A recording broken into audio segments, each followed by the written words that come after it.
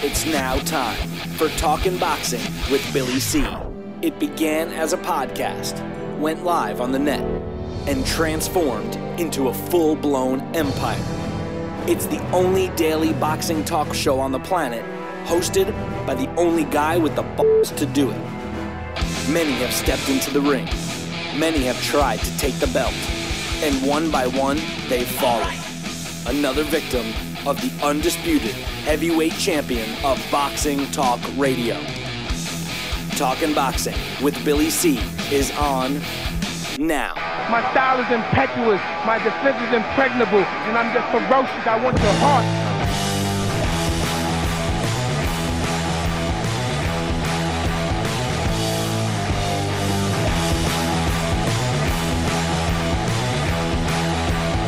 And we're coming to you live from the Billy C Studios in Lake George, New York. I'm Bill Calogero, and it's time for the Billy C Show. Good morning, good day, good evening. Blah, blah, blah, blah. Whenever you're listening, whenever you're watching, I hope you're doing all right. Today's show, she's being brought to you in a part by Sal's Neighborhood Pizzeria and Italian Restaurant located on beautiful St. Simons Island in Georgia. Check out the website, www.salsneighborhoodpizzeria.com. Or give my man a call, 912-268-2328, 912-268-2328. Find out why I go all the way to St. Simon's for an authentic Italian meal. And speaking of St. Simon's, we are doing a big Billy C get-together event in St. Simon's sometime towards the end of the summer. It is going to be not one, not two, but 3-day event. Culminating with a big fight night. We got a golf tournament. We got a fishing tournament going on. We got dinner at Sal's. We got meet and greets. We got celebrities. We got all this stuff. However, it's invitation only, so you have to reach out and make your plans now. Drop me an email, billy@talkinboxing, TALKINBOXING.com. And finally, today's show is being brought to us in part by my book, Tom Molyneux, From Bondage to Baddest Man on the Planet. It's available right now where all good books are sold, and you can get a copy of this book right now. I'm talking right now while you're watching or listening to this show. I don't care when you're watching, when you're listening, when you're doing anything. Just get a copy of the book. You could do it right now by going to barnesandnoble.com or amazon.com. If you're looking to get a signed copy, hey, don't worry about it. Just go to the website, billycboxing.com. Click on the book and follow the direcciones. Hey, if you want more than one copy, that's even better. I'll give you a discount. Just drop me an email, billy@talkinboxing. That's TALKINBOXING.com. Got some emails to read. We got some news to talk about. I've been being bombarded. I've been being bombarded. Yeah, I've been being bombarded about this Canelo Alvarez thing. And, the cheating. And, it's funny.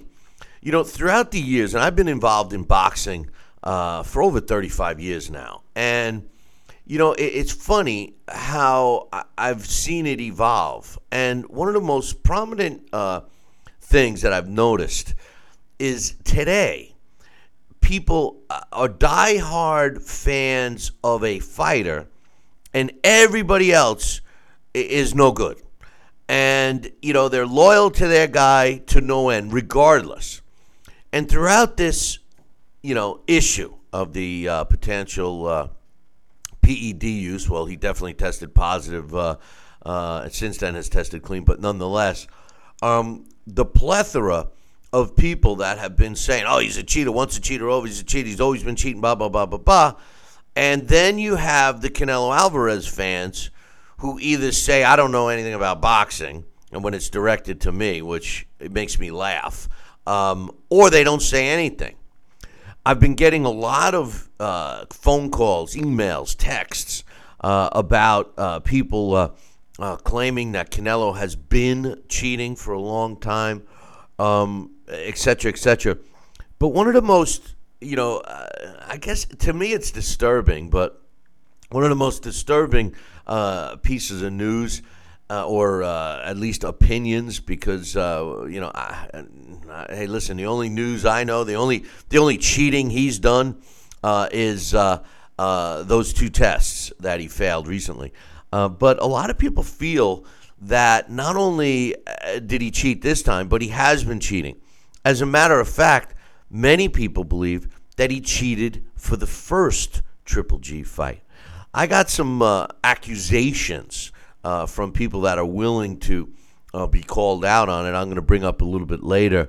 Got some emails and all that stuff. But first, joining me right now from St. Simons is Sal Rocky Senecola. And Sal, we've been talking a lot about this situation with Canelo and, cheating, using the performance-enhancing drugs. We all admit that superstar athletes try to gain the edge with whatever, whether their diet, exercise, whatever. But the line is you're supposed to gain an edge without cheating.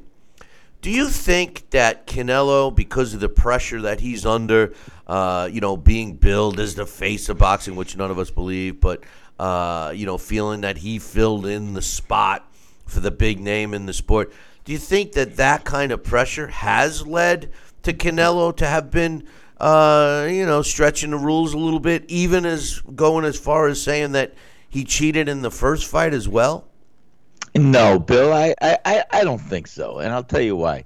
A fighter that comes into his own, that really, that's part of the high, that's part of the belief, ability, that's part of, wow, this is me, this is what God gave me, and I am an elitist in my own right, in the sense that you feel you've arrived, and it's all coming together. And, there's many trainers that'll tell you, boy, there's so much to learn about boxing that by the time you learn it all, it's time to retire. Well, there are those special ones that do put it all together, that do have that synergy, that do have the stars align, if you will, that do get it, and that do pick it up and do elongate a career sustained by their being that special type of fighter, that 1 in a million that comes along. And, if Canelo Alvarez is that true fighter to be like that, and he is certainly up there ahead of the pack on so many other levels, he knows that it's been through blood, sweat, tears, hard work, sacrifice, and commitment. And those are the foundations, the fundamental reasons, the fundamental drivers that people do certain things above what the normal people or average person may find acceptable to undertake and to do. So I don't think it was something that would be saying, hey, I now have this title I have earned or I'm tagged with, and I've got to be special. No, it's because you believe in yourself and you believe this is what God has given you. And I don't see this being a reason to turn to performance-enhancing drugs or anything like this. And we don't know. We don't know the facts. We don't know what his system has yielded originally. We don't know the real facts. We don't know what his diet consisted of. We don't know what his nutritional supplements were. We don't know a lot of things. So just to blanket across the board and say, I just lost your sound, Sal. Sal. I just lost your sound. Your sound is gone, buddy. We lost Sal's sound. I think, Sal, you might have hit your mute button or something, because all of a sudden we lost your sound. Check your connections or whatever. But in any event, we'll get Sal back here in a second, because as soon as he opens up his mouth, I'll be able to tell if I got his sound or not. But in any event, I think we got you back, Sal. What'd you do? I had an out-of-body experience. No, I think what you did was you knocked a cable out or something. All of a sudden, yeah. But yeah, no, I hear what you're saying. But the funny thing is, well, I didn't hear all you said. But the funny thing is, the funny thing is, Sal, the pressures that are on a fighter or any athlete to perform at the level in which he's expected. It could be so much that I don't even understand. But then there comes the other part, the conscience part. If you're a fighter or an athlete, any athlete for that matter, and let's say you cheated. let's say you took a performance-enhancing drug when you weren't supposed to, or you did something that was beyond the scope of the rules, and you got away with it. How long do you think before that conscience catches up with you? When you're looking in that mirror and you're saying, and you're winning awards down the line. I'm just saying, let's say 20 years from now, oh yeah, he won this, he won that, greatest fighter, blah blah blah, and deep down he's saying, yeah, the only reason why I won it is because I took that pill. You think that will weigh heavily on a fighter? And I'm not saying Canelo, but Canelo seems like the guy, the kind of, I hate to say it, but when I was a kid and going to school, and you'd have these athletes in school who thought who they were. They walked around, they were above the rules. And you see it a lot with superstar athletes today. To me, Canelo portrays that. He walks around, he's got that look on his face, he thinks who he is. Maybe he thinks that he's okay, he can get away with it. But do you think that his conscience would ever come into play? I believe, and I'm not saying Canelo is that kind of person. What I'm suggesting is I believe a person that would do something like that doesn't have the conscience to worry about. I believe that they decide to make a change or an enhancement or something in their lifestyle or in their regimen, that it's a false bravado. That's what I'm saying. When they look into their mirror and into the mirror and they see who's staring back at them, they're going to know what they actually have done. But if they're already that kind of person that's going to do something like that, they're okay. They can live with that person. And that's all that happens. You're thinking, and I'm thinking like a rational person, because we're not going to do something like that. Or not just a rational person. We're thinking from our own perspective. We can't say how others feel about it. That's a false thing. I know how you feel is the wrong statement, because everybody is uniquely different. And to suggest that we can empathize and really truly know how a person feels about something is false, because if they're going to do something, they're going to do it, and they're not going to look back. They may reconsider it, but they're not going to look back because they made the decision to do something that's not supposed to be done. No, that's a good point. Let's get some emails out of the way, because some of them, actually, a couple of them here are on this topic. So, first and foremost, Jesse writes, hey guys, Mikey showed he has the skills to beat any style. He's accurate, he's got great timing and punching power. Good fight. He beat a game Lipinets who showed toughness and countered Mikey very well with his left hook. Sergi needs to add more to his arsenal. Both guys gained to their fighting. I don't know, gained from them fighting. I don't know. You guys got to take a little more time when you're typing, man. But Mikey versus Josh Taylor, Regis Prograis, or another champ in 140 or a 135 champ. Listen, Mikey Garcia is a top name. Josh Taylor is on his way up. Prograis, he's a kid that's on his way up. I mean, these are guys that would never bring enough money to fight Mikey Garcia. Mikey Garcia is at that next level, boys and girls. So you're not going to – the only fights you're going to see Mikey Garcia in with, like, opponents are going to be top guys, top names, big fights, big names, big money. That's all Mikey Garcia is looking to do. He's not looking to fight a Regis Prograis. There's no way. He's not going to fight a Josh Taylor. It makes no financial sense. As far as Lipinets, I agree 100%. He needs to add more to his arsenal. Maybe a little better defense. But on the other hand, and I'm going to get to the topic a little bit later. On the other hand, his aggressive style is fun to watch, and I think that most people like it, and I think that it's helping the sport. So I don't know, man. If it ain't broke, don't fix it. I mean, he fought Mikey Garcia. Mikey Garcia is a pound-for-pound fighter. He says that's a good point. I mean, he is. You can't argue that, right, Sal? I mean, let's look at something. Lipinets could be a great fighter, but Mikey Garcia is just that one level above. And it's hard to look great when you're fighting one of the greatest. And I say pound for pound.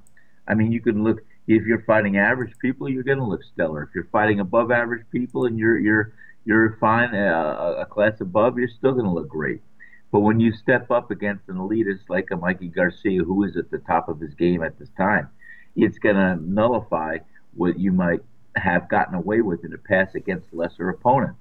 So I think that hey, does he reinvent himself? Does he try something different? Does he? He's just got to realize, hey, this is another level, and if I'm going to have that opportunity again, I've got to do something a little different because this way did not work for me this time. I'm not saying he can't do that. I'm not saying he should just reinvent himself. I'm just saying he's got to study and he's got to really look in his heart of hearts, and he's got to revamp a few things to have a better outcome next time. Jesse goes on to say, it hurts to see Oscar Valdez get into these brawls because the kid has speed, footwork, and pretty good defense, but he gets lured into these slug fights and gets sloppy and stands still and takes too many shots when he drops his hands.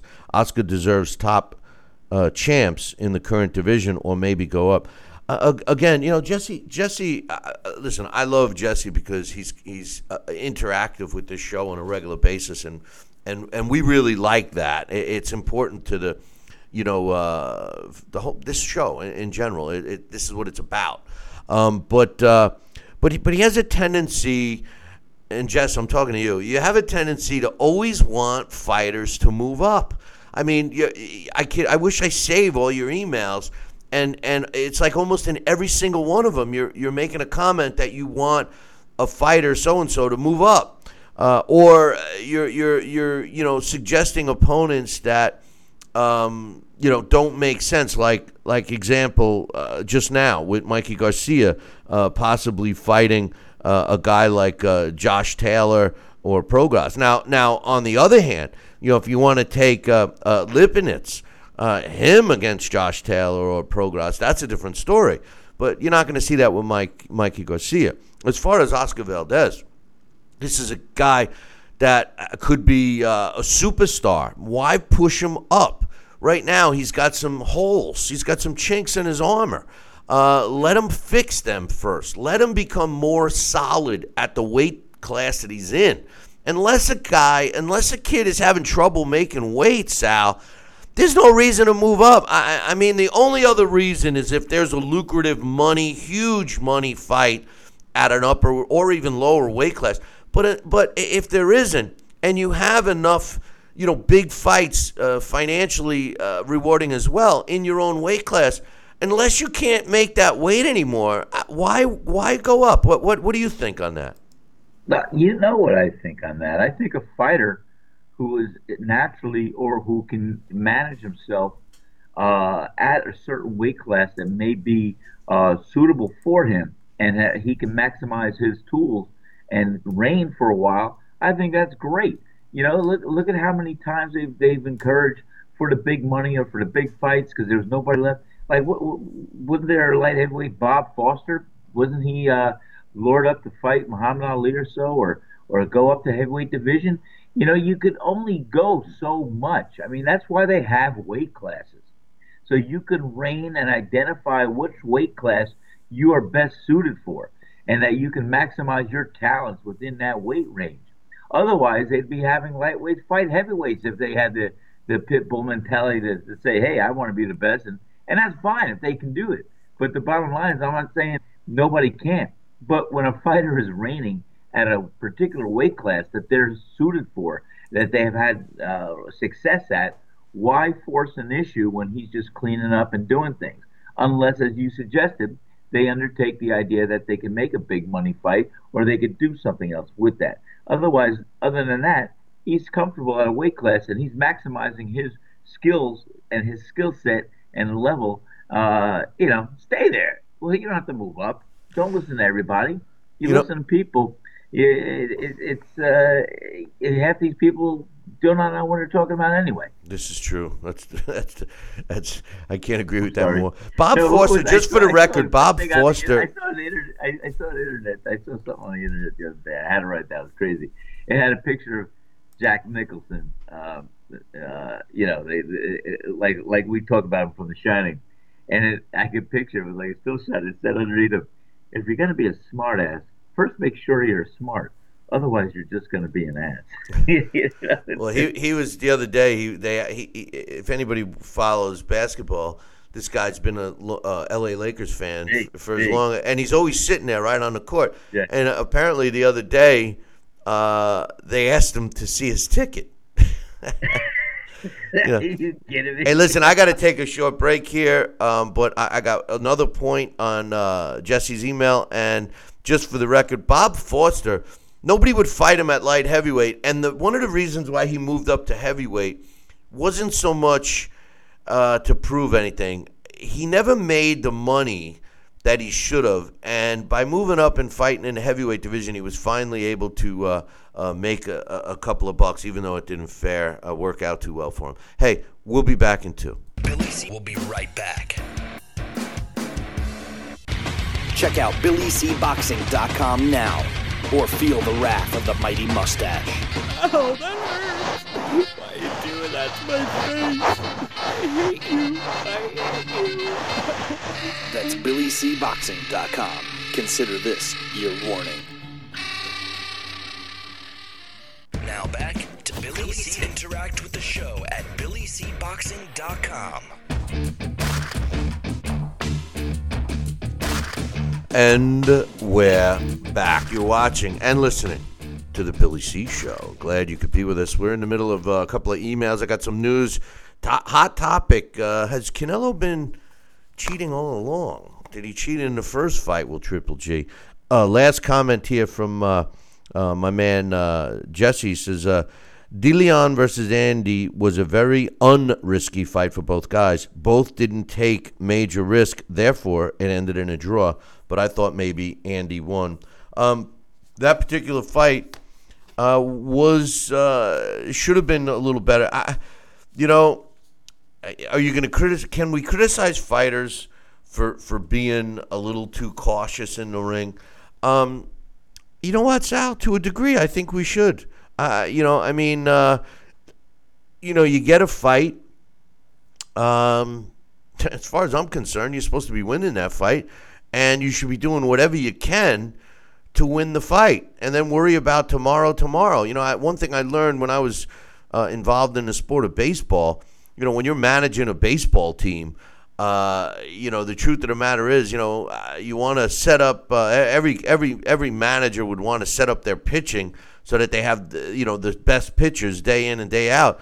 But the truth of the matter is if you don't win that first game, especially if you're in some kind of a tournament or a World Series, if you don't win that first game, with your best guy, you don't get the chance for that next game. And that's similar in boxing. If you don't win the fight in front of you, how do you expect to get more? Well, you're precisely right. I mean, come on. That's it. And how often do I say, and I talk about an issue, and I'll use a metaphor, I'll use an analogy. You know what? And I usually will say this: if you're afraid to lose, you're going to be afraid to win. Or if you fight because you're afraid to lose in a style, you're going to be afraid to win. Because the bottom line is you got to put it out there. You got to let it fly, and you got to put it on the line. And you can't look past the fight in front of you. You've got to identify that this is where I am. This is the moment I'm at, and there is no tomorrow if I don't get past today. And the bottom line is, it's true. And I remember there was one of my co-wrestlers on my high school wrestling team. I had a nickname for him because it was Draw, because he had a draw. Every match was like a draw because he wouldn't put himself out there to execute something other than taking a chance or a risk. And he would wrestle, and a great wrestler, great athlete, but he was always just coming up with average results until he turned it around. He turned it around. He was a spectacular wrestler because he identified the fact that he's not just out there not to lose. He's out there to win. And that's what you got to do. No, there's a difference. I agree. I had a fighter, a middleweight once. It was a vicious. I've told this story before. I know, at least to you. He was vicious in the gym. I mean, this kid used to spar with heavyweight. He was a middleweight. He used to spar with heavyweights. I mean, we used to have to tell him, take it easy in the gym. I mean, he was a killer. And as soon as you put him in a real fight, he would do what his opponent did. So in other words, if his opponent hit him twice, he'd hit him back twice. If the opponent hit him once, he'd hit him back once. If the opponent hit him 4 times, he'd hit him back 4 times. And then he would lose these close decisions, or it ended up a draw. I never saw a fighter with so many draws.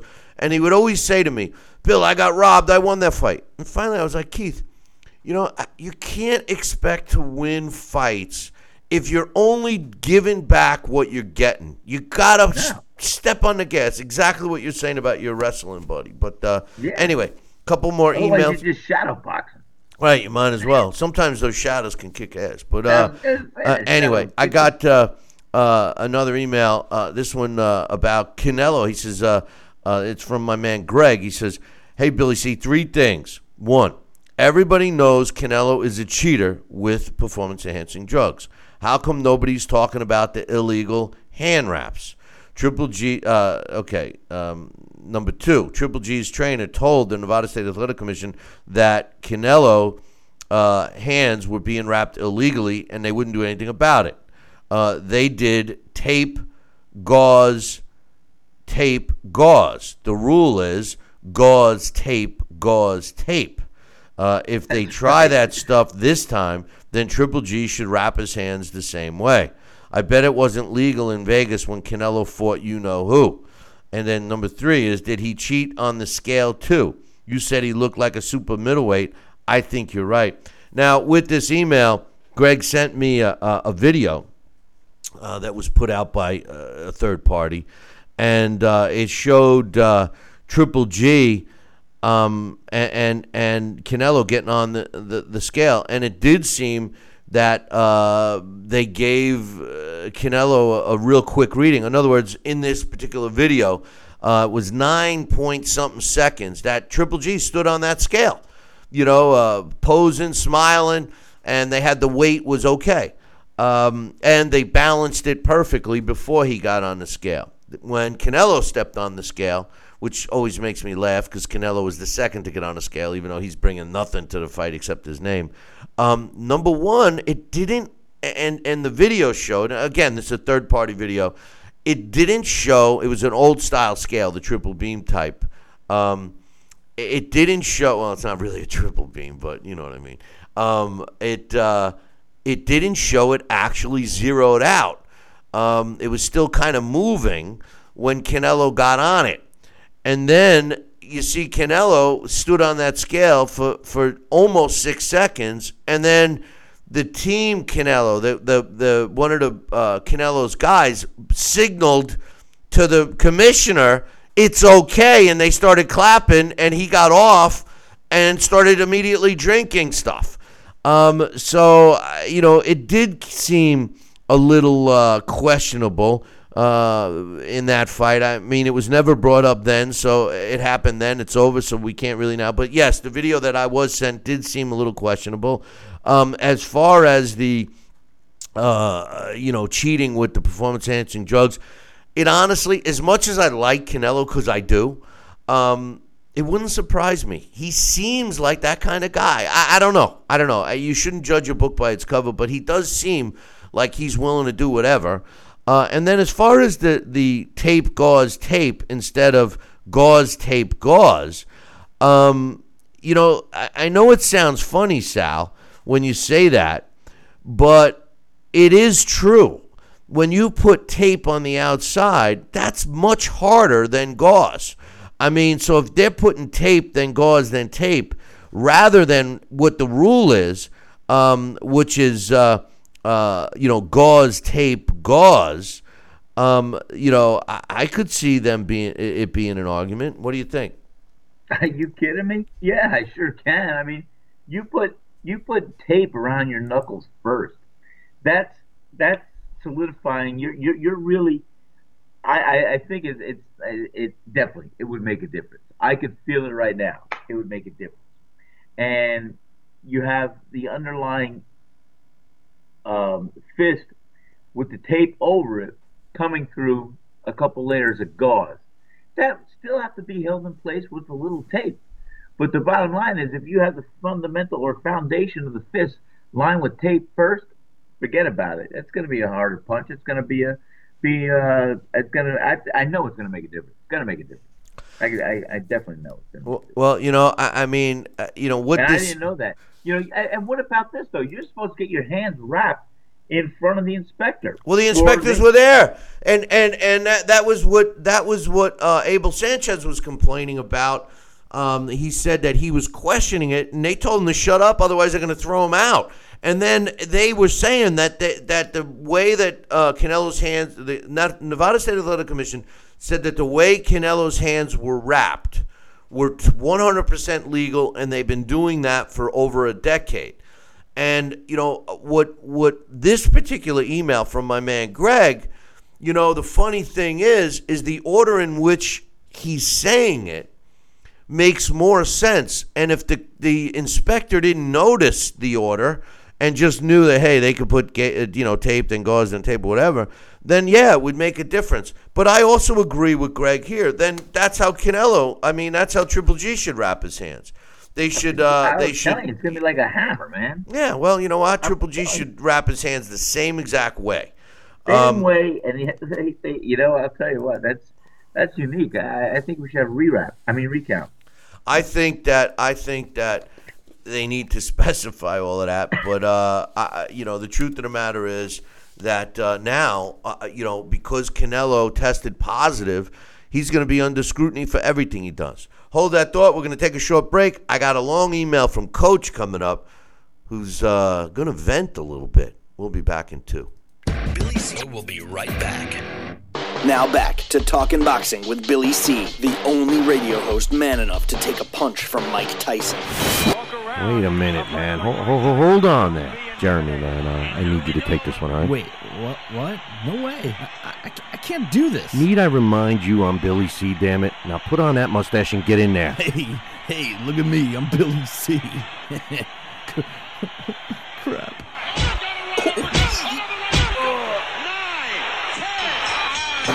The undisputed heavyweight champion of Boxing Talk Radio. It's Talkin' Boxing with Billy C.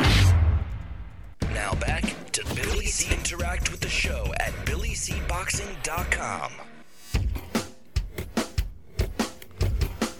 And we're back. You're listening and watching the Billy C. Show. Glad you could be with us. Don't forget, we're doing a big event down in St. Simons. It looks like it's going to be the week. We got a couple of dates we're picking from, but it's going to be a not one, not two, but 3-day event. You're going to love it. We're going to have a golf tournament. We're going to have a fishing tournament. We're going to have some dinner, meet and greets, all this stuff, culminating with a big fight night.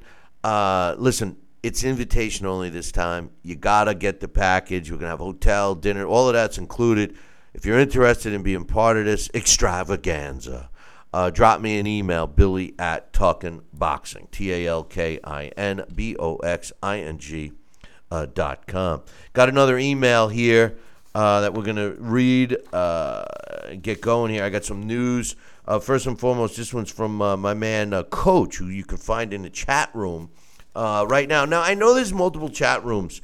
The one I normally respond to and stuff is the one up on BillyCBoxing.com. However, I do want to give a shout out to my man Dave Wilcox, who happens to be in our simulcast on Facebook.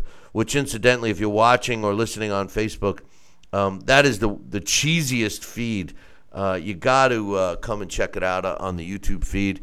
And we got some YouTube chats going on. We're going to enhance that. We are actually committed now to make a bigger presence on YouTube, so you'll start to see us grow on the YouTube boxing community real quickly as we've solidified our place on several television networks, and we've been on radio for a long time. But nonetheless, this is from Coach. He says, hey, Billy C., after listening to you mention Mayfair's so-called unbeaten record again yesterday to get rid of my Money May-induced headache, I just want to make another point of how irrelevant his 50-0 tally really is.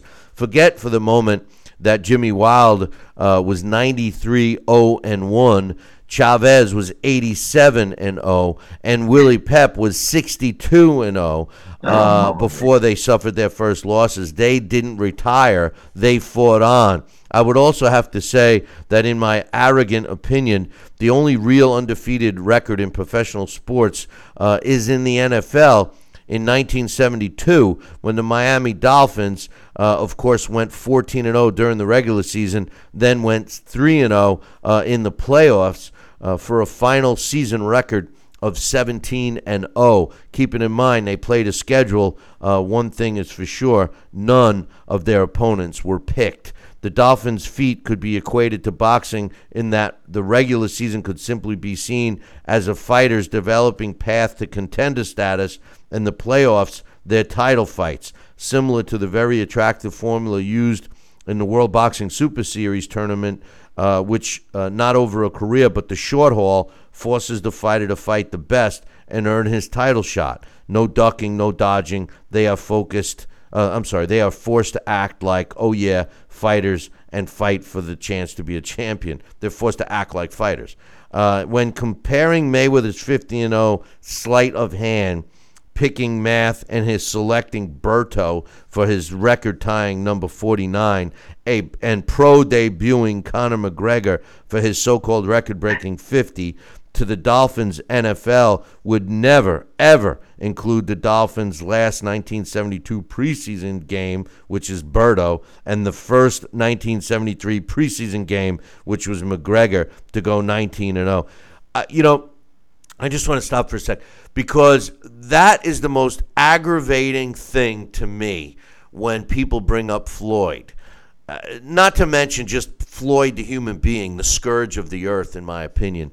But to suggest that this man even got to 50-0 by selecting a Berto at number 49 and a pro debut Conor McGregor at number 50, and is allowed to prance around like he does, saying that he's 50-0, and his fans supporting it, it just makes me sick. There's clearly an underlying issue here that is well beyond the scope of sports and a 50-0 record, but I'll leave it at that. Anyway, he says, while team sports and individual sports should be judged separately, humor me and consider the National Collegiate Athletic Association's Oklahoma Sooners.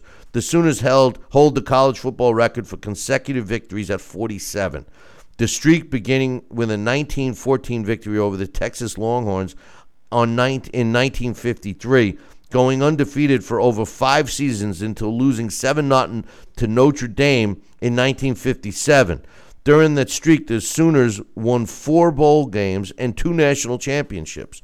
Before everyone jumps down my throat about different teams and players and all sorts of stuff it is to compare boxing's so-called road to a championship, I want everyone to consider back then, under the old college rules, the best record or unbeaten teams didn't always go to the national championship. The participants were selected by an Associated Press poll, not always seeing the best versus the best in the championship game. Sounds a little bit like Mayweather's career, picking and choosing cautious Berto and McGregor's type fights. Took years for the NCAA to get it right. Maybe boxing can get past its archaic formula and just make fighters fight, especially the best ever or so-called world champions back to boxing. Add in the fact that Marciano went 49-0 in just 8 years. It took May, Picker, Fay over 20 years to get to 49-0. 49-0 is a heavyweight record. To make my point clear, let's use current-day boxing as an example. Unless a big change comes to Deontay Bomb Squad Wilder's soft opponent-picking, limp resume, it'll just make him another forgotten Brian Nelson, who, by the way, as a heavyweight champion, went 49-0. Pickers, fighters with soft resumes, and PED cheaters like Canelo can and should be filed right above Barry Bonds and Lance Armstrong. They will just become a distracting, stained asterisk on the sport, eventually ending up where they truly belong, in the land of irrelevant and forgotten. I say, in keeping with the true definition of competition, let's be fair to those who play by the rules. We must get away from everyone gets a trophy, or in this case, a title, and standardize the rules so we can move on and eventually be able to compare a mano a mano sport to apples to apples. Once again, thanks for letting me vent. He's got another point here, but Sal, he makes some valid points. and it is frustrating because coaches like you and I, we love the sport. It's our sport. We love the sport, and we're historians from the sport. The truth of the matter is that it's hard to justify the paths that people take today and compare it to the game that was fought yesteryear. And although that may be based on physical attributes and the fact that we have better athletes today, we shouldn't forget these other champions. The fact that these guys that he mentioned just alone, Chavez and Jimmy Wilder, I should say, just to mention, and even when he mentioned Willie Pep, to get to the numbers that they got to without losing, but then continuing to fight on until they eventually lost, that speaks volumes to me. How people can forget. Like, the problem I think that I really have, Sal, is that most people that will throw that 50-0 record in front of your face because of Fayweather, they don't even know about these other guys going 90-something and 87 and 62 and 0. It's like they devalue that. That bothers me the most, I think. Well, I know it does. It bothers me as well. And, what's being thrown aside is the fact that these were special human beings that challenged themselves, that were never satisfied. They had to push on until they were issued their first defeat or not. It's just because boxing or other sports, when you're on that level, it's something else that you cannot really identify or empathize with unless you have had an opportunity to achieve some level of greatness in your life, which people do. It could be all forms, but that's what these guys ride on. It's the challenge. It's the heart, the desire. This is what they live, eat, breathe, and this is their makeup. This is their character. This is what sets them apart. Not everybody could do something special, because if they all could, everybody would be doing it.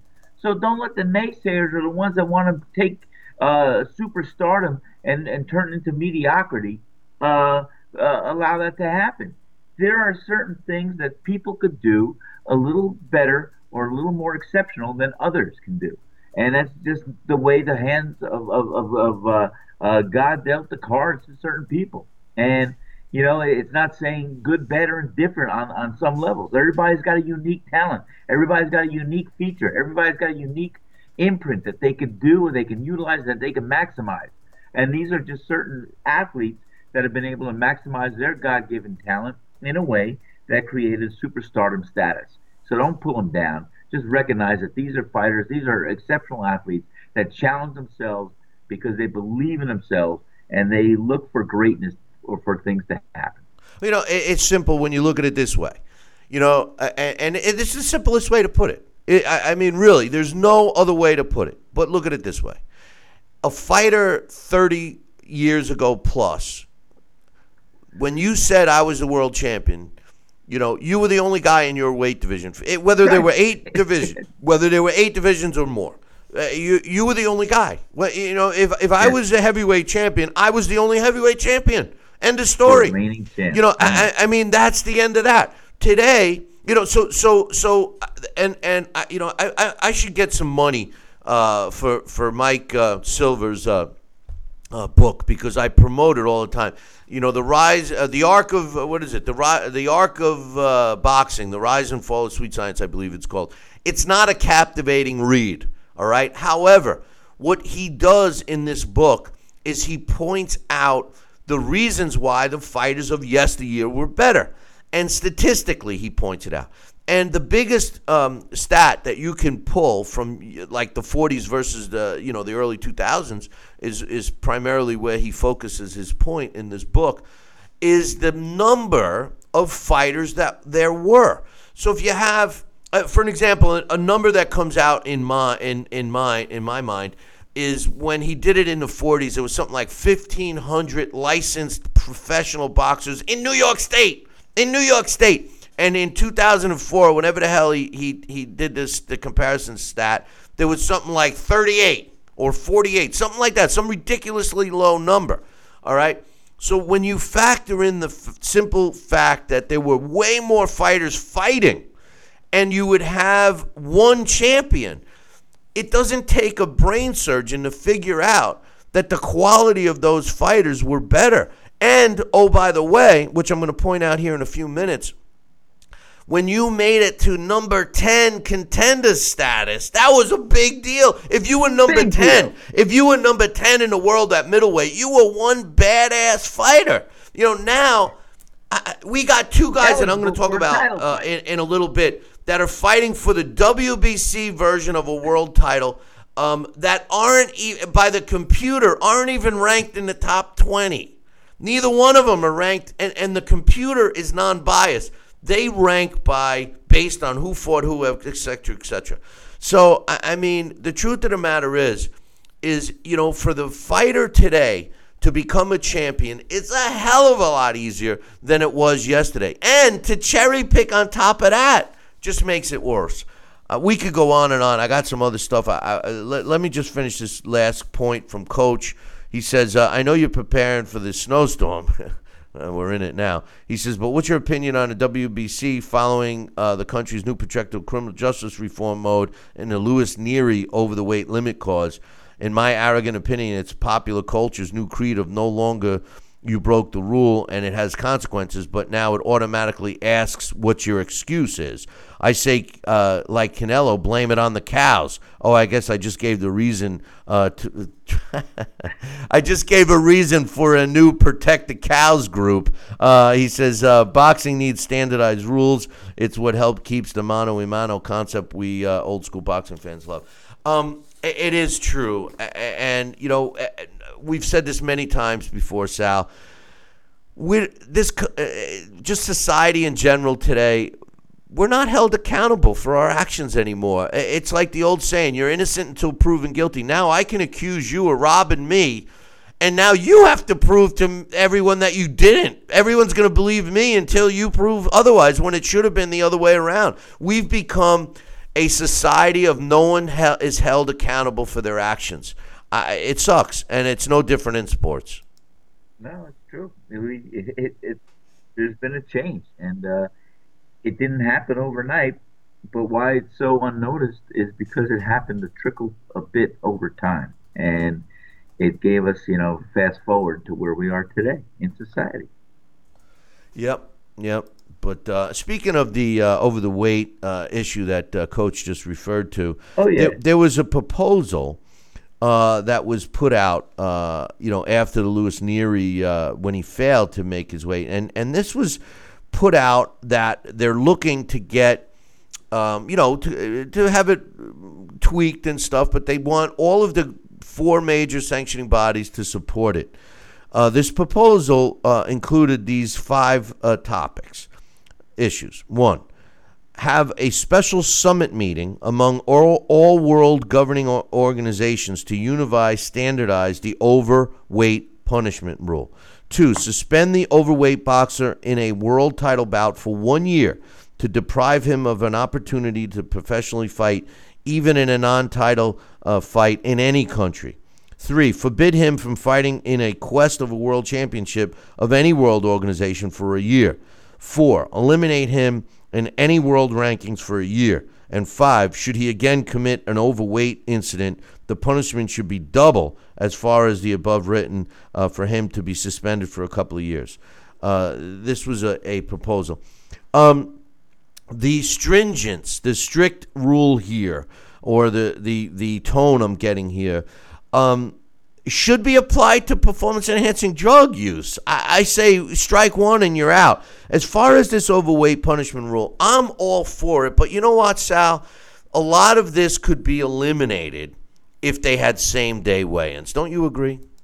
Yes, I do. And that's why, by boxing trying to improve or evolve, they've actually set back on certain levels. They've set it back. And I believe the same-day weigh-ins, which were originated in the sport of boxing, should take place and should still be instituted to have it done immediately. I'm telling you, things have changed on so many levels with the sport, on a sport that didn't need all that much change because it can only evolve to a certain degree. And looking out for the best interest of the fighters and all those that may be involved in the sense that put their lives on the line, which are the fighters. Thank you very much. Let's look at it differently. We had it where you had the same day weigh-ins. It was in the morning, the day of the fight, and what you could do to rehydrate or do something else that day. Hey, guess what? You roll the dice. You do what you got to do, and you don't have to worry about it. Now you can fast. I mean, we used to do that 36 hours drying out or 24 hours before the weigh-ins dry out. You just don't drink or consume any liquids, and you drop some weight. And then you step off the scale, you rehydrate yourself. But the bottom line is, yeah, were we 100%? It's very seldom there was a fighter on 100% anytime they step in a ring. They're as close as they can get to 100%. But if they were 100%, you have so many things going on in a fighter through a 6 to 8 week training regimen. From a torn muscle to hurt bones in your hand to doing this to maybe a cut that reopened or something else. So to say one has to be 100% is a falsehood because you do the best you can when you get in there. Well, same thing with weigh-ins and boxing. You know what? The day before weigh-in, when that first came out, I'll tell you, I can't believe it. How much of a difference in the namesake of being better for the fighters, and it wasn't. You could have a fighter get down to a weight the day before a fight, and he could lose 15, 20 pounds, just specifying he's getting in there for that weight class. And then, boom, 24 hours later, when he steps in the ring, he's a 15, 20-pound giant over the weight that he's supposed to be fighting. No, I don't like it. I mean, listen, there'll be fighters, if we have same-day weigh-ins, there'll be fighters that won't make weight, granted. But the problem that we have today is some people can dry out better than others, and that's what started it all. They just feel they have the edge. But what we have is, when I sit back and I'm watching guys fight, and the Charlo brothers come into mind because they're monsters in the ring. They look like they're 4 weight classes above what they weighed in at, and we don't have a true representation of weight classes anymore. I don't know. Maybe we created that by allowing all the different weight classes. You didn't have those discrepancies in weight when there were only 8 because there was a bigger gap in the weight class. Hey, I just want to say one thing real quick. I'm trying to monitor all these different chat rooms, and we are, like I said, we're trying to get a bigger presence in the YouTube boxing community, something that I never really cared about, but now all of a sudden it's a personal goal of mine. But I just saw in the chat room that my man, one of the guys in the chat room, David, said he was getting something to eat at. I'm not going to plug him, but a fast food drive-through, and he's listening to our show on his Bluetooth. So he's got the stream on his Bluetooth, and he get a comment from the guy at the window. But my point isn't to promote the place or even the comment, because the comment made me just throw up in my mouth. But the truth of the matter is I love the fact that the technology of today has given you guys, the viewers and listeners, an opportunity to watch or listen to the show on your way to work, whatever, on your handheld. I mean, it's great, don't you think, Sal? Oh, come on, yeah, it is. I mean, I pull up our show at night in a restaurant just to show what we did that morning, because people are curious about it. And by the way, I have more and more people coming up to me out of blue, just introducing themselves to me, saying, "Hey, I listen to your show every Sunday. I think we're on either the 8 or 9 o'clock hour now," and they start off their day and they love it. I had countless people, I'll tell you, telling me all the time that they're listening and they're becoming big fans of the show, and they don't know anything about boxing, but they're interested in hearing us because for some reason we're entertaining. Hey, listen, I want to give a shout out to my man Steve Lott. Steve Lott is a big part of our Boxing Revisited series, Sal, because if it wasn't for Steve, we wouldn't have the permission to rebroadcast some of those great fights that we're trying to to get out there. That the one that still sticks in my mind, I was talking about a poll question yesterday, was to me, it was the most brutal fight I ever watched, and that was Gene Fullmer against Benny Kid Paret. The image of that fight still sticks in my mind. The fact that we were right now. The thing was, and that's all because of my man Steve Lott. But the thing is, Sal, the best part of that fight was watching you, because you had never watched the fight, and I got to be honest, I had only seen the end of that fight when we did it. So I had never watched all 10 rounds of it. You had never watched any of it, and the shock factor was so real when we broadcast that or when we filmed it anyway. That's all thanks to my man Steve Lott. So that was big stuff. Speaking of big stuff, let's talk a little about heavyweights real quick. Eddie Hearn from Matchroom Sport said that they were talking to him about Tyson Fury. Now, we hear about Tyson Fury all the time, saying he wants to fight Anthony Joshua, he wants to fight Deontay Wilder. Said he would give Deontay Wilder a good hiding, which, I love the comments from England. I still say it. This show is in its 15th year already, Sal. And all along we've had a big following in the UK, and I wish that somehow, some way, shape, or form, we would be able to do our show for 1 week in England, because I would love it. I would love to learn all of the sayings that the Brits say. I was gutted, meaning I was basically. I was gutted. I was disappointed. I was whatever.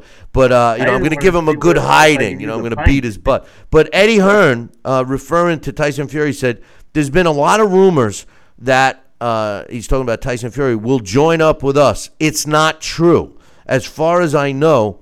He says it's not true as far as I know.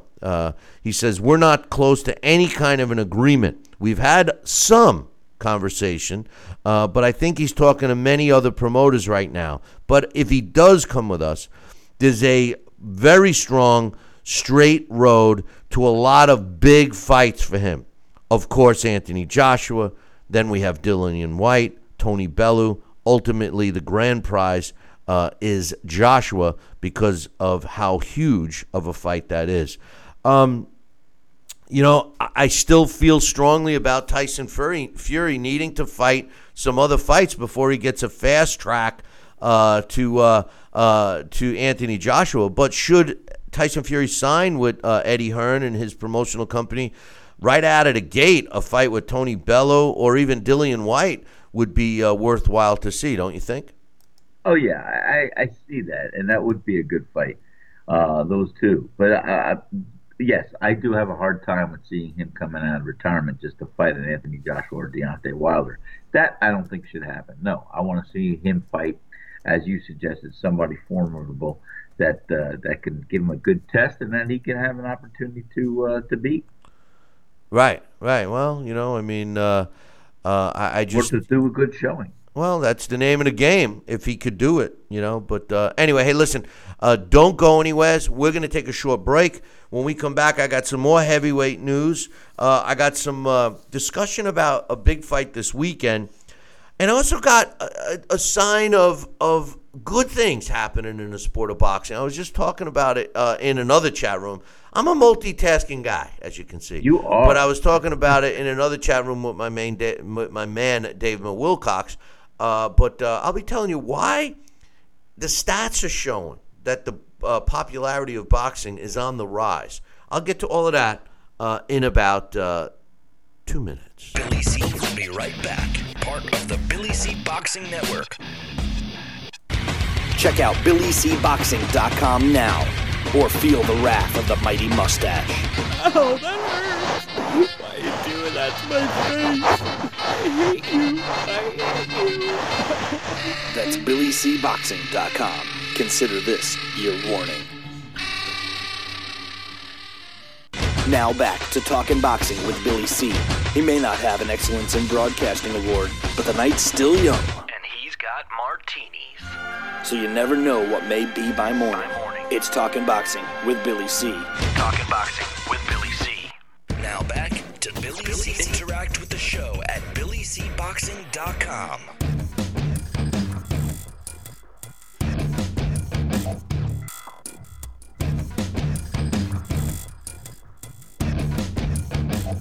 And we're back. You're watching and listening to the Billy C Show. Glad you could be with us. And I tell you, it's hard, Sal. It's hard with all these chat rooms, man. I'm sitting there, Bill, I think you should tie them all together. As what Ringo Starr said, and it was Ringo Starr, by the way, which I never knew, but as he said in that song Helter Skelter, I got blisters on my fingers. I always thought that was John Lennon, but I learned from the Beatles channel that that was Ringo Starr that said that. That famous line at the end. At the end of Helter Skelter, in the real version, you hear somebody at that point say, "I got blisters on my fingers."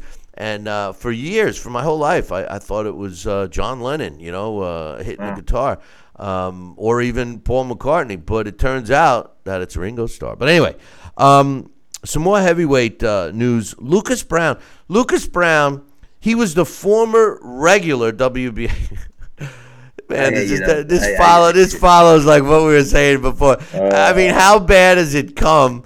We're saying that boxing used to have one world champion for every day. Now, in a heavyweight division alone, you have to distinguish: is he a super champion? Is he a regular champion? Is he interim champion? Is he a champion of Muay Thai? Is he a champion in recess? Either way, I got 5 champions in one weight division in one sanctioning body. So multiply that by 4, you could potentially have 20 guys walking around saying they're the world heavyweight champion. Oh my God! And then you have 4 different top 10 guys too.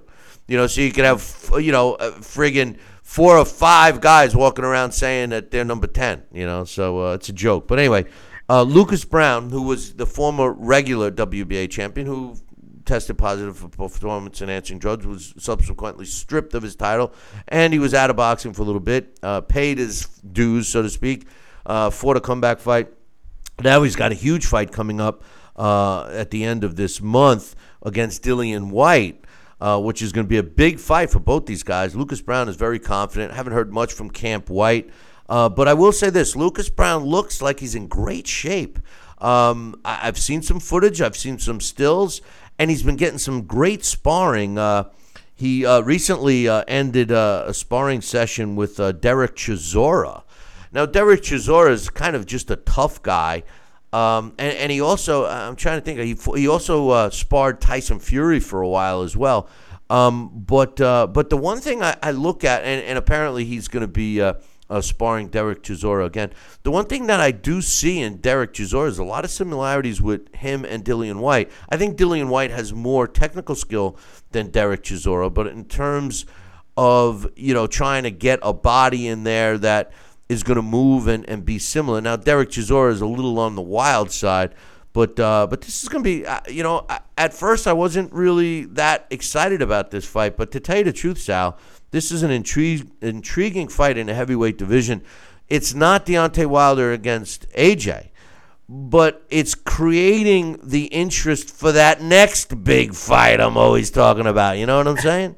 No, I know what you're saying. I agree with you. It's going to be an interesting contest. I definitely look forward to it. And I tell you, Lucas Brown, like I said, he's looking good. So we'll see what he's physically looking good. I don't know how he looks inside the ring, but we will certainly see. Boxing, earlier we were reading an email, and basically it had my man Coach was venting about the trials and tribulations. I'm not talking about the legal trials, but the trials and tribulations of one guy named Floyd Mayweather. And, it's no secret that I was never a fan of this guy. And the main reason is, his antics outside the ring, which I know is not fair, but I never was a fan of his style. I can't stand runners, et cetera, et cetera. But when it seems that if you created a timeline or a chart or a graph and you put Floyd Mayweather's name in there and, you put him in there with the status of boxing, you will find a pretty defined downward spiral of the popularity of the sport. I mean, it's there. Do it.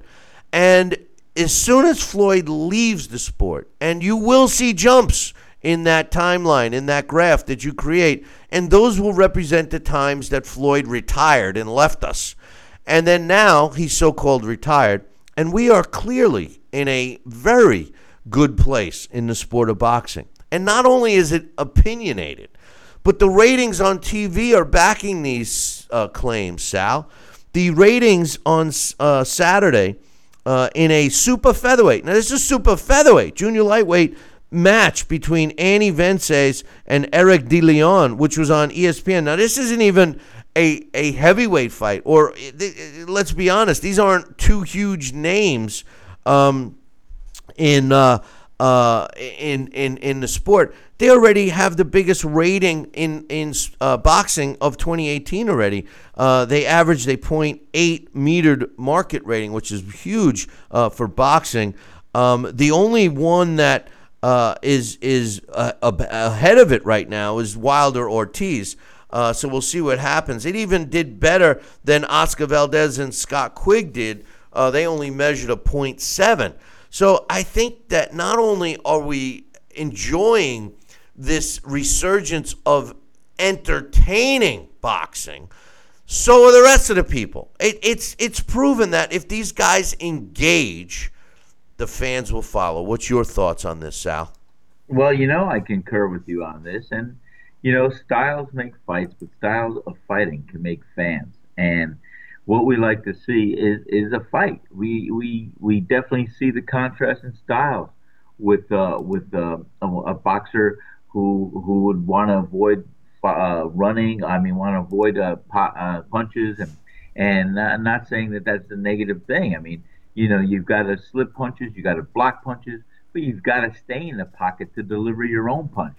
And that's the biggest thing. When we see exchanges in the ring, it's what brings the fans out. That's the test of the mettle, the courage, the conditioning, the heart, the desire. See, fight fans, what they often do is they can identify with a fighter, and they become fans because they live vicariously a little bit through that fighter, and they can sense, that that's their heart, that's their fighter. They can do that, and it just, I'm not saying it verbatim, but I am saying there is some validity to that. They identify something that they like about a fighter and a style, and they say, well, you know what, that's what I like. That's what I could do. That kind of stuff. Well, listen, everybody is always saying to me, specifically young fans, MMA, UFC, whatever, it's so much more exciting. It's this and that. Well, I look at it a couple of ways. One is the attention span of a young adult today is way less than it was years ago, and I used to contribute the fact that the MMA type fights are 3 rounds versus as much as 12.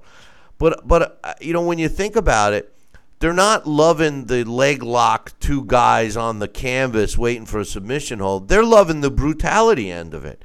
Well, yeah, and if boxing, if boxing ended that with the Mayweather era, it certainly showed. Now, Mayweather doesn't give a crap because, and this is the other part that bothers me, and this is the main reason why I just don't understand why his loyal fans let him do it. The guys that he screws the most, aside from beating up women and pimply-faced security guards, the people that Floyd Mayweather had screwed the most throughout his history of boxing was his most loyal fans. The same idiots that are wearing the TMT hats all over the place. He's selling those hats for $25 a pop. All of that stuff. These kids just don't get it, that they're the ones that are fueling his car collection and his planes and his gambling.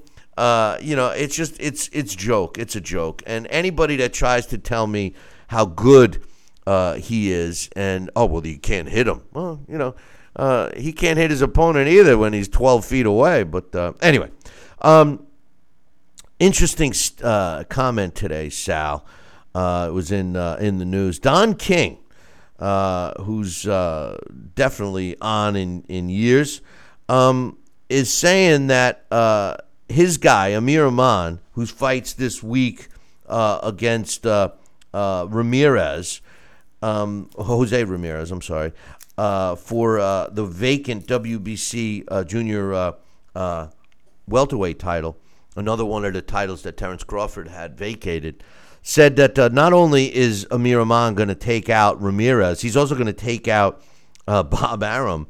He says Amir Rahman is coming to Madison Square Garden, the mecca of boxing in New York City, to take down not only Jose Ramirez, but Bob Arum too. I can hardly wait for Saturday night. Start the clock. Tick-tock, tick-tock. T-minus 120 hours till Ramirez Iman enter the ring Saturday night. I look at this as typical Don King rhetoric, and I look at the two fighters, Amir Rahman, 21-1 with 18 knockouts, going up against Jose Ramirez, and it's for this vacant title. Let me tell you, I've always liked Amir Rahman. He's a power puncher. He's ranked at number 63. This is the joke part. He's ranked at number 63 by the computer at welterweight, and the WBC has him ranked number 1 in the junior welterweight division. The WBC has him ranked at number 1. He's ranked at number 63 by the computer. I mean, come on. What did it take to get him ranked number 1? Jose Ramirez is ranked number 23 by the computer in the proper division, and the WBC has him ranked at number 3. We'll be breaking these fights down later in the week. But the one thing I am going to say, Amir Rahman busted out onto the scene and was knocking out some big names until he stepped in the ring with Adrian Granados, in which he was stopped in the 8th round of a 10-round fight. Now, since then, he's fought not 1, not 2, but 3 total slugs to get him ranked at number 1 in the junior welterweight division. If I'm Don King, I'd be pretty quiet because Jose Ramirez, unlike Amir Rahman, he's fought some pretty talented fighters in his last half a dozen fights. So we'll all see. They're very similar in height, age, everything. One other thing I want to point out, Stacy McKinley is the trainer of Amir Rahman.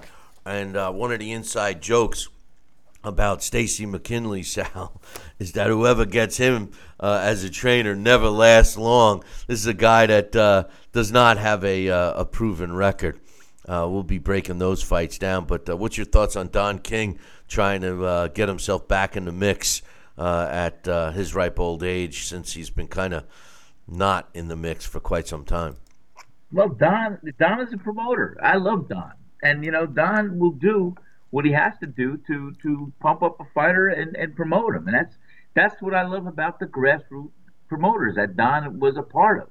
And so Don is doing what he wants to do, what he has to do, what he can do to get names out there to promote, and you can't down him for that.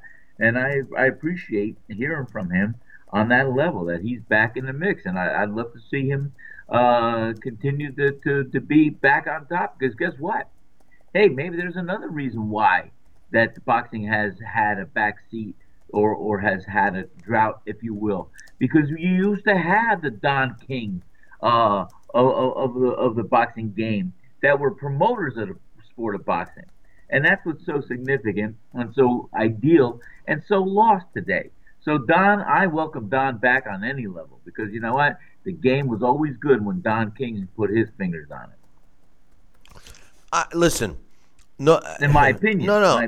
Listen, I'm not disagreeing with you, because no. I've always said that Don King gets a bad rap, but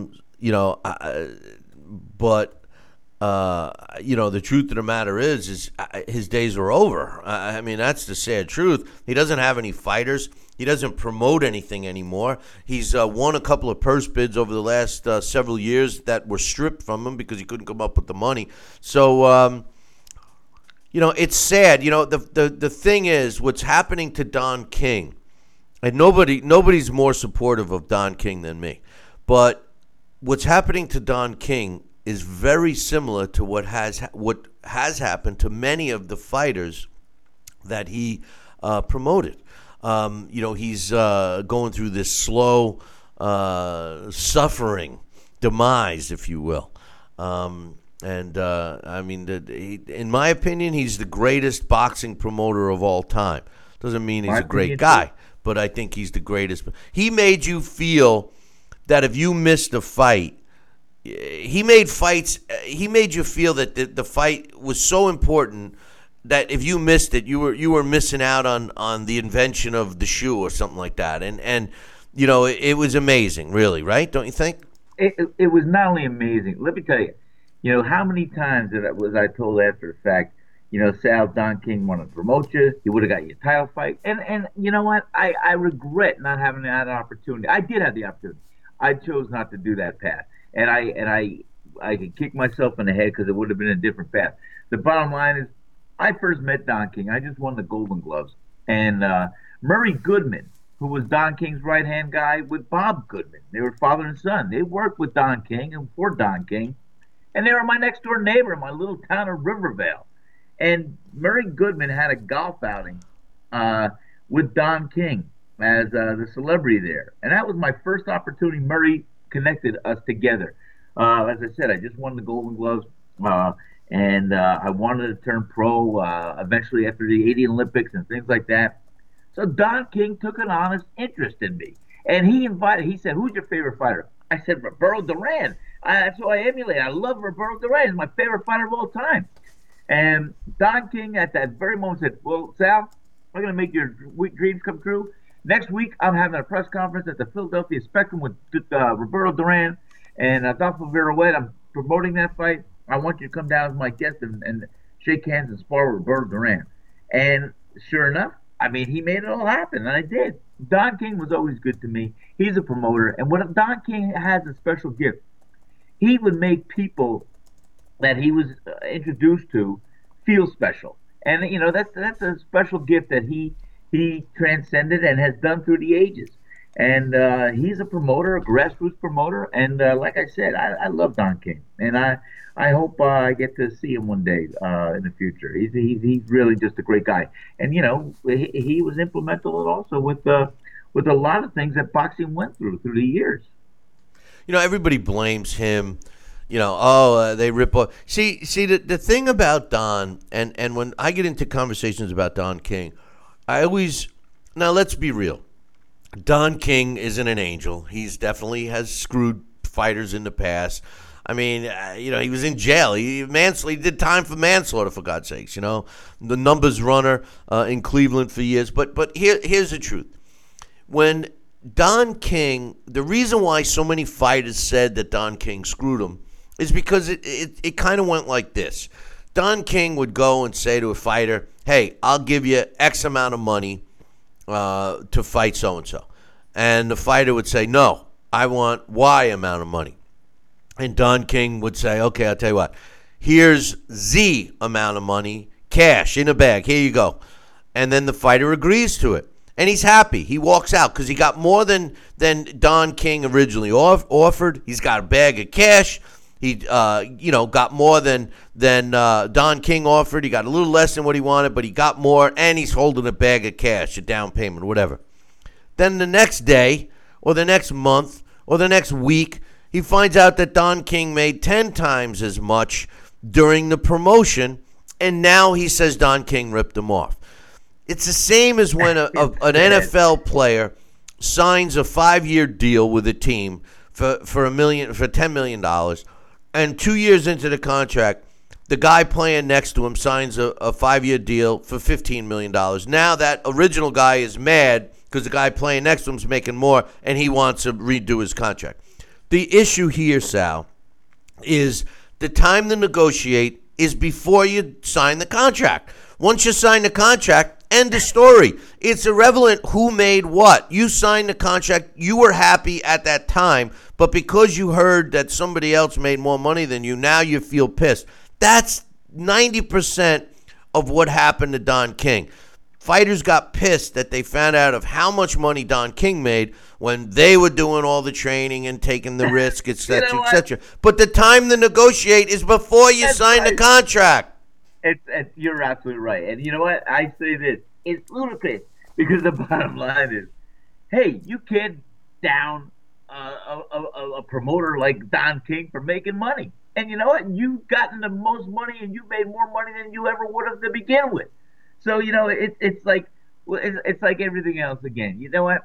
Also, you have fighters, and I'm sure this happened to Don. That would sign a fight for maybe $10 million, and maybe they go to Don. Hey Don, I need a front. Let me have $1 million, or let me have $2 million. I got to go to Vegas before I start my camp. And then they go to Vegas, and then they go to training camp, and they got to pay for sparring partners. They got to pay for housing. They got to pay for food. They got to pay for all this. They got to pay for travel, and then they get out and they fight, and the purse is paid, and they got to have expenses paid, 10% off to the top to the trainer, 33 1/3 to the manager, and they're paying taxes. So when they wind up with $2 or $3 million, because by the way, they borrowed $2 to begin with, and they say, "Well, I was ripped off," or Don King, give me a break. I mean, do the math, guys. You would never have that opportunity to have made that money. And I would have rather have signed with Don King and have the opportunity to make some money to get the title shot and to do this, and be grateful that the guy led me to the water, and it's up to me to drink and decide for myself what's going on after the fact. So I don't believe anything with that, and none of us have a stellar satin-free history of path where we're angels. We do the best we can. We try to figure things out. We take the information, we dissect it, we educate ourselves with it, and we make decisions. And sometimes they're not the best decisions, but we make decisions, and we live and learn from applying what we learn to make a better decision in the future. So you know what? When I hear all this stuff that Don King ripped me off, Don King did it, get a break. You know what? Look at the reality and look at the lesson and do the math. I agree. Got an update on the World Boxing Super Series. Remember George Groves had to, or was requested to undergo some shoulder surgery, and was requesting that the World Boxing Super Series super middleweight tournament be pushed back so he could have the surgery done and still fight. And apparently there's been some different reports on the subject. Well, the World Boxing Super Series owner has issued a official statement, and it says, contrary to the media reports, the World Boxing Super Series is said that the decisions related to the tournament are exclusively taken at a top management or company board level. No advisory panel or external entities support Cosmosa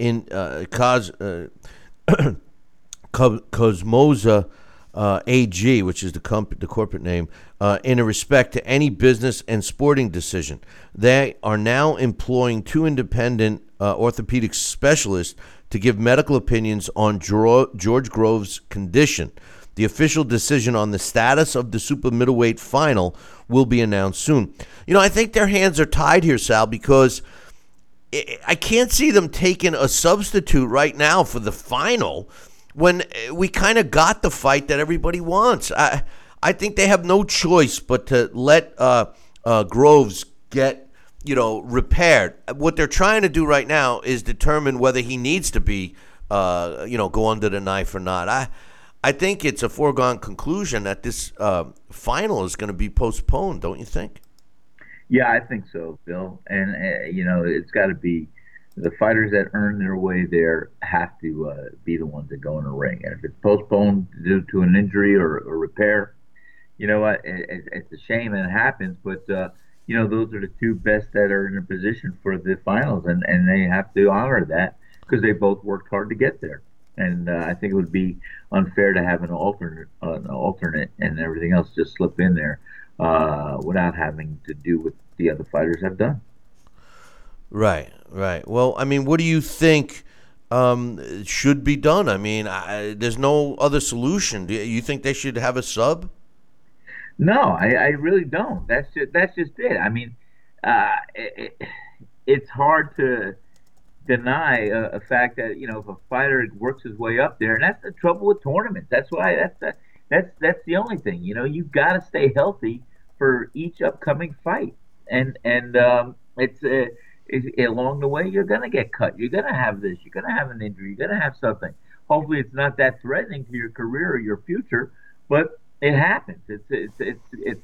Now, what do? Do you postpone it? Do you have an asterisk? Do you put a sub there, and then when the guy's healed better a year or two from now, you got to fight him again? Well, what happens to the guy that we don't even know if the fighter's going to be around that much longer, or what happens in his career. A fight can end a career. One fight can end someone's career in an instant. So it's hard to say. No, the point There are is no perfect answers. Never perfect answers. Well, my point here about the World Boxing Super Series is that it's been so successful. Yeah. Why would you take? I get it that the rules are the rules, and that you have an injury here, but why would you take a fight that kind of has whittled down to the two guys that we want to see, Groves and Callum Smith, fight? Yeah. And why would you take and say, well, we have our date, our final is on this date, and we have an injury, so therefore, so-and-so is going to have to step in. There's been talk, well, maybe they should give it to Chris Eubank Jr. He was the next in line, blah, blah, blah. No. They had a plan in place. They do have substitutes, but that's not fair it's not only is it not fair to Groves, it's not fair to us, the fans. No. Here we are, we're watching this tournament. It's been great. Why ruin it now? Well, that's just it. I don't know how severe the injury is or how much time it's going to postpone a fight. But no, that's what the fans want. That's what the fighters earn, by the way. They deserve the opportunity to be in the finals or to be on top. So, you know what? I think they should relook at this date and maybe postpone it to a time where both these fighters are healthy enough to get in the ring together and then decide. That's it. I agree with you. Hey, listen, we're going to take a short break. When we come back, we got some closing thoughts, and just hang out. We'll be back in 2. Billy C will be right back. Part of the Billy C Boxing Network. Check out BillyCBoxing.com now, or feel the wrath of the mighty mustache. Oh, that hurts. Why are you doing that to my face? I hate you. That's BillyCBoxing.com. Consider this your warning. Now back to Billy C. Interact with the show at BillyCBoxing.com. And we're back. You're watching and listening to the Billy C Show. Glad you could be with us. And Sal, the biggest thing that aggravates me, I'm not even going to say it. But anyway, we got some updates on WBO welterweight champion Jeff Horn. Apparently, I thought that this fight between he and Terrence Crawford was all set in stone. Apparently, the contracts are just been signed, at least according to Jeff Horn's side, on his side. This fight's scheduled for about 1 month from today. It's April 14th. Today's the 13th of March. And they're talking about, I'm happy this fight is done. We have copies of the contract right now. There's no more excuses. We're going to beat Terrence Crawford, et cetera, et cetera. They've been talking about this fight for weeks, and you're telling me now that it just was officially signed? How ridiculous is that? That is ridiculous. It's crazy. I thought that was signed, sealed, and we're just waiting for them to deliver. I don't understand. I thought it was a done deal, but well, it is now. Yeah. Hey, listen. Don't forget tomorrow on tomorrow's show, Boxing Hall of Famer and New Jersey boxing commissioner and a really close friend of mine, Larry Hazard, will be joining us. I'll be getting his thoughts on the Mikey Garcia fight and some other happenings. And I'm interested to see how he felt about the Valdez Scott Quigg fight, the issues that we're talking about with the PEDs and the potential ramifications from being caught, as well as the overweight limits. I mean, these are all right up Larry's alley. And by the way, our blast from the past, we've been getting blast from the past requests from you guys, and we honor them. And the last couple of times we've been getting some crazy requests. A couple of venues we had. Well, tomorrow's Blast from the Past is not on a fighter. It's not on a venue. It's on a promoter, Bob Arum. As per request, we're gonna be doing our Blast from the Past on Bob Arum and Top Rank. And then guess who's on tap after that? Guess who they want us to talk about after Bob Arum, Sal? Don King. You got it. You got it. I was gonna say Jack Dempsey, but I blew that opportunity last week. Yeah, no. It's Don King. So interesting stuff. We love it. But, hey, listen, on this day in boxing history, March 13th in 2004, Winky Wright wins a 12-round decision over Sugar Shane Mosley to win the world and the WBC and WBA titles in the junior middleweight division. And, by the way, Winky Wright had held on to he had the IBF junior middleweight title going into that fight. So he picked up the world, which is known now as the Ring, and the WBC and WBA. One thing I just want to mention real quick about this fight. Sugar Shane Mosley, same time when he fought Floyd Mayweather, Sugar Shane Mosley, if you really want to see Sugar Shane Mosley, when I thought that he was one of the best fighters, pound for pound, was when he was a lightweight. And even when he moved up to junior welterweight, I mean, those two weight classes, this guy seemed unbeatable. When he started to age and started moving up, that's when you started seeing some fights with him that weren't so great. But, Sugar Shane, I loved him. As a lightweight, I mean, I couldn't wait to watch Sugar Shane Mosley fight, Sal. I mean, I love this kid. And then when things started going down and he stayed in the sport, I was hoping that he would just walk away. And obviously he got a couple of more fights under his belt. But nonetheless, at lightweight, one of the best. Anyway, on this day, March 13th in 1998, Roberto Garcia, you see him now in the corner of Mikey Garcia. He wins a 12-round decision over Harold Warren to win the vacant IBF junior lightweight title. It took place in Miami.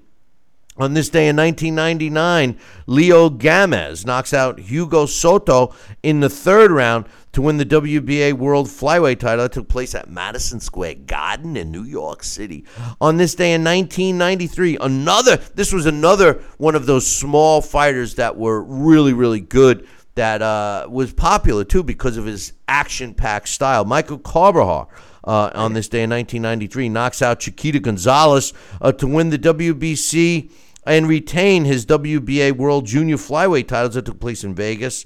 On this day in 1961, Floyd Patterson knocks out Ingemar Johansson in the 6th round to retain his World Heavyweight title that took place in Miami Beach, Florida.